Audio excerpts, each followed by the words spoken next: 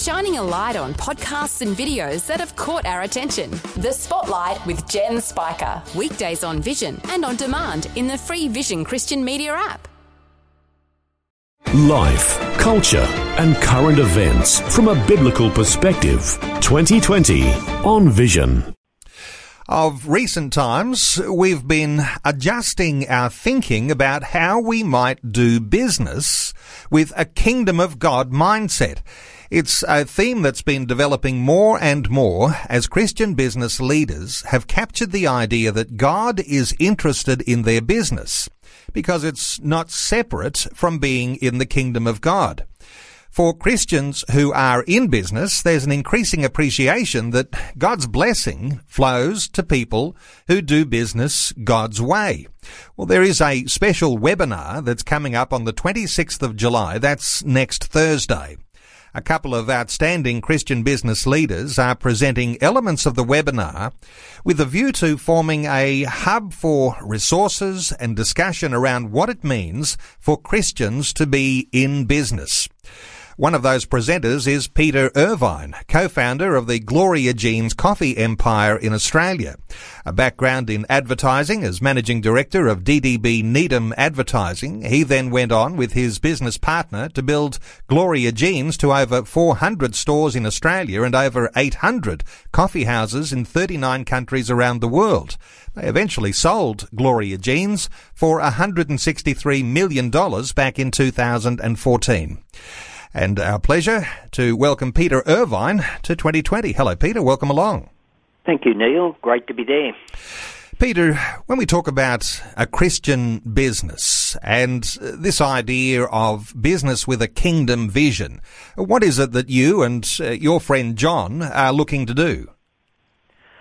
Well, there's a couple of aspects to it because I grew up in business just as a young guy, and then as I seemed to move along in an advertising agency I was working for, and never much about being successful, but having a job and getting some money to pay the bills. And it just seemed to be nothing much more to that till I was actually challenged, through preaching, but reading and then looking at Scripture where God wants us to think outside ourselves and how we can impact and reach other people, and fun ways for other people to do that. And part of that was looking, in Proverbs, without a vision people perish, or one version says lose focus. To Habakkuk it says get the vision clear, write it down and speak it out. Then I started to learn that when you focus on something, you then start to plan and work towards that. And, you put a plan around that and seek God for some of the doors to open, the contacts, the connections to do that.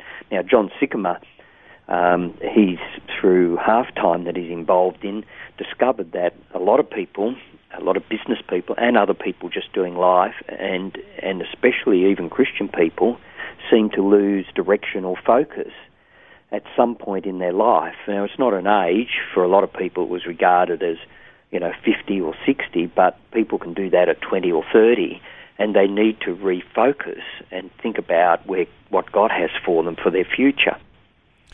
Peter, what do you think of this, somehow an idea that seems to creep into the heads of Christian business people, that somehow rather that God might not have a big vision for their business? Is it a surprise, do you think, when people begin to realize that God's vision for your business is perhaps much bigger than you could ever imagine?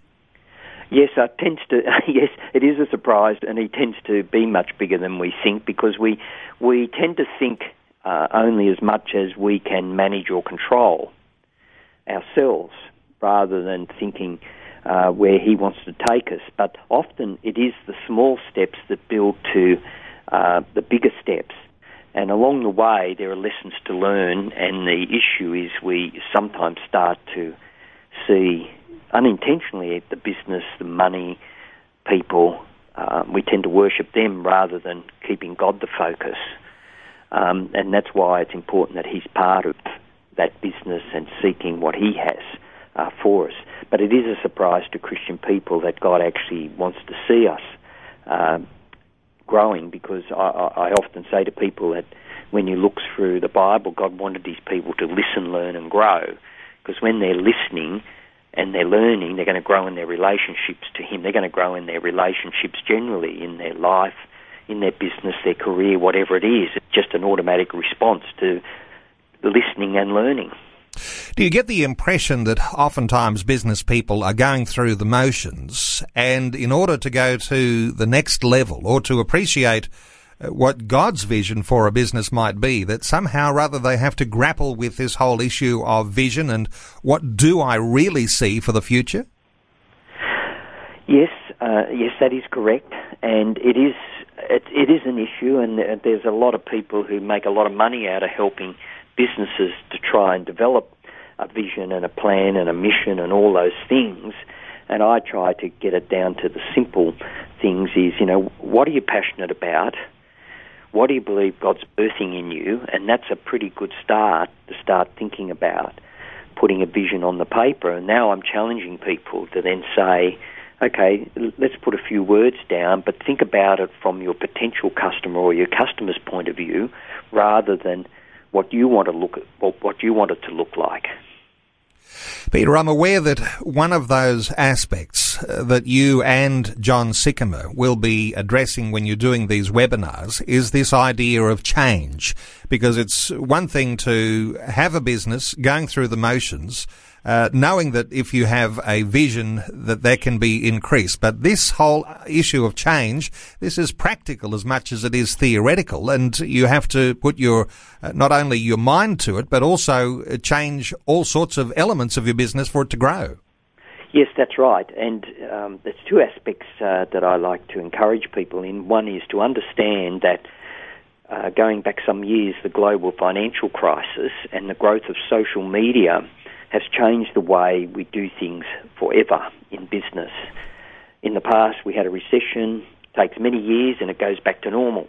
But there's no normal. People now research and buy differently, and we have to, in our marketing, in our sales, in our business planning, how we manage people, how people work, is just totally different. So the second part of that is I say to people, you need to take a bird's eye view. You need to get out of the business, and even if it's only for 2 hours, with some people that are positive and you can share your business, just buy them lunch or something and sit down and say, here's my business, this is where I am, these are the issues, these are the opportunities, can you help me with some suggestions and directions? Because getting other people to speak into your life that are positive are going to help you get away from the business. Now, the thing is, when you get back into the business after you've done that, you don't go back to what you were doing before. You start to implement some of these things. How spiritual are you when you're having that time out from your business? Are you simply reflecting? Are you doing some level of active thinking? Are you writing down all sorts of issues on notes that you might need to get into your business to fix? Are these the problems that tend to dominate, or what's happening in that time out, Peter? Well, actually, for me, it's a number of things. But generally, it ends up with me jotting down a word or a sentence or just a thought that comes to me, and it can come having time with the Lord. That's where a lot of ideas seem to burst. So something comes to your head. I used to get guilty that I'm thinking about other things, and I used to write them down. Then I realised that God's birthing ideas as I read His Word and I'm praying. But I can be watching a movie, which is rare, but I can be reading a book and something leaps out at me, and I see that as an idea generation. I jot it down, and I start to think it through and see how that can relate to my business, because I view these as prompts.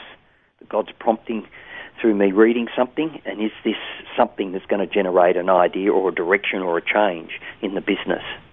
I imagine then the challenge, once you have come up with a word, an idea, and perhaps even, if we're talking spiritually, in a prayerful attitude before God and recognizing that this is something that God is speaking into my heart and therefore into my business, I imagine then the next step is to get in and fix the problems. That's not always so easy though, is it?